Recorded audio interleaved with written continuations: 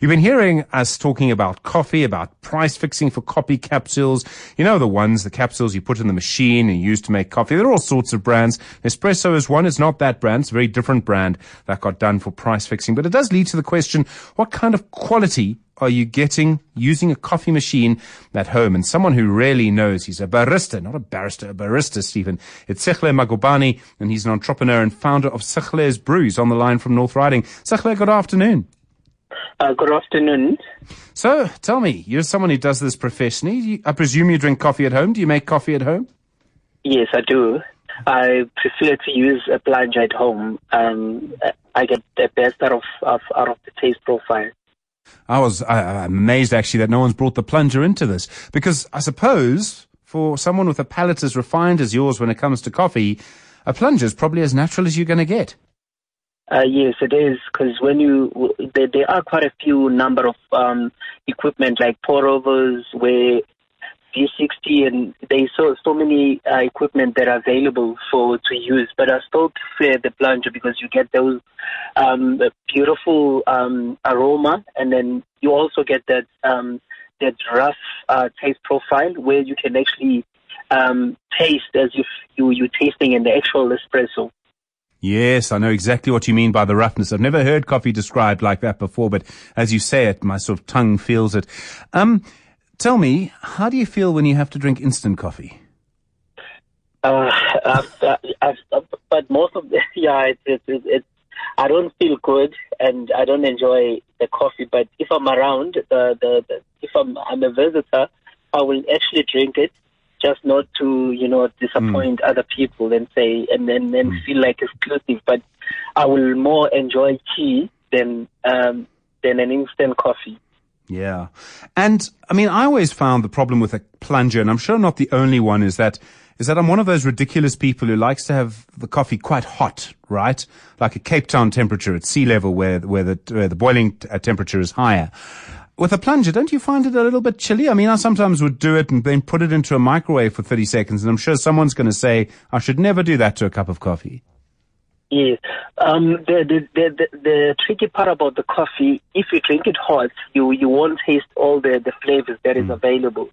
So that's why most of the coffee shop, where you go, you get your cappuccino, which is sort of like warm. The reason for that is to get all the aromas, all the flavors, and not to empower the coffee with milk and all that. So if you overheat your milk, then in terms of coffee, or your coffee is too hot, then it takes away some of the flavors. Have you ever done what were we calling it, a cost per cup or cost to cup? I think someone mentioned on the radio. Someone managed to get it down for about R2 for filter coffee. For plunging, it must be around roughly the same price. I mean, you're using the same coffee, aren't you? Yes, the coffee is more or less, when you drink a cup of coffee for like an average of 250 grams of coffee, which you put about 7 grams of coffee, you're looking at about, the cost is about R2. But when you drink like more or less like your capsules at differ because of the machine and also the plastic that they put on the coffee, all of those adds on the cost. It end up costing plus minus 4 or 5 rand per capsules. So in your average coffee spend, the coffee cost for a normal, whether it's espresso, cappuccino, or anything, it's going to be more or less not more than 3 rand, 3.50 per cup. So, and 2 rand for a normal Americano or a normal filter coffee. It's more or less 2 rand for the cost. I'm just sort of thinking of it on my tongue. I mean, I think that's probably the only way to really think about this, is to try and use your tongue. And as I talk to you, I'm sort of thinking that when I have a capsule coffee, it's kind of on the center of my tongue. And if I have a plunger coffee or a filter coffee, or I, heaven forbid, go and buy it for 25 rand, it's actually the whole tongue. Does that make sense to you? Yes, it does. But the biggest challenge with the coffee, you need, especially when we do actually offer training, we train people how to taste coffee, because most of them, they will say the coffee is bitter, the coffee is acidic or anything. It's the ratio versus water content. So if you're using 250 ml, you need to put 7 grams coffee. If you put more coffee or less water, then you under or over extract your coffee. So the coffee goes with the ratio between the 7 gram equivalent to between 200 grams to 250 grams. You can have a good cup of coffee. It will be consistent. When we do training, we teach your brain and your tongue how to taste different flavors on your palate. Because in the tip of your palate, you get your sweetness. On your side, you've got sour, you've got salty, you've got bitter at the back. So if the coffee is full-bodied, wherever when you taste it, it needs to run through your palate. It needs to be sweet. Then it needs to have the whole flavor like sour, salty. Thereafter, it must have that bitterness. That we call that coffee a full-bodied. That means it's got all the element of flavors that you need in coffee. The coffee it's positive to have a crispy or a positive taste profile. Like if you take a processed lemon and versus the fresh lemon, there's two different things, but they're all sour. But that sour, it needs to be positive and needs to be crispy as sour, not that stale. That means the coffee either it's stale or it's either the coffee it's not a good quality. So that's how you distinguish between the full-bodied and the medium coffee. It's when it's only hit on one spot. Let's say it's sour only. That is not a full-bodied coffee.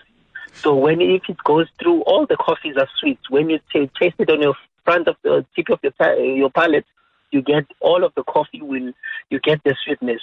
Thereafter, then it will distinguish whether it's a medium roast, a light roast, is it fruity, is it earthy. So that's how you pick up the different flavors.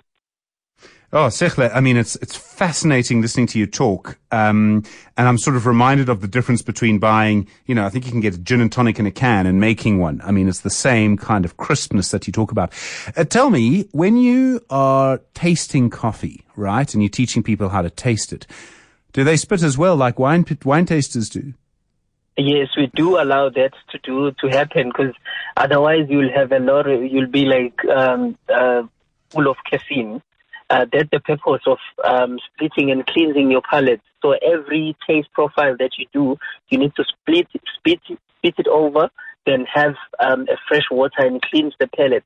So then you can able taste the other elements, and then your palate will be cleansed, and it will be easy for you to taste the different flavors within the actual taste profile. And Sihle, I mean, the coffee business, it's exploded over the last few years. I mean, 10 years ago, you might have a filter coffee machine at home, but you wouldn't have had a big machine at home. For you, I mean, as an entrepreneur, someone involved in this business, your company, Sihle Brew, I mean, how's it been going? It's going very well. We recently been funded by government, 421,000 to buy the equipment for us, which they bought, and we now manufacture and creating a different variants of different flavors within the Sihle Brew brand. And as I speak today, we on Sunday we're going to Nigeria to showcase our product there in agro processing.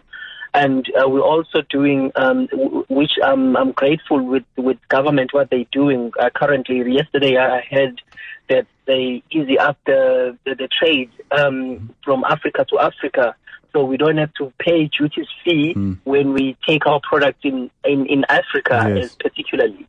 So which I'm grateful with the whole lot of different avenues and the assistance that you're getting from different sectors in government, including that the funding was through CEDA.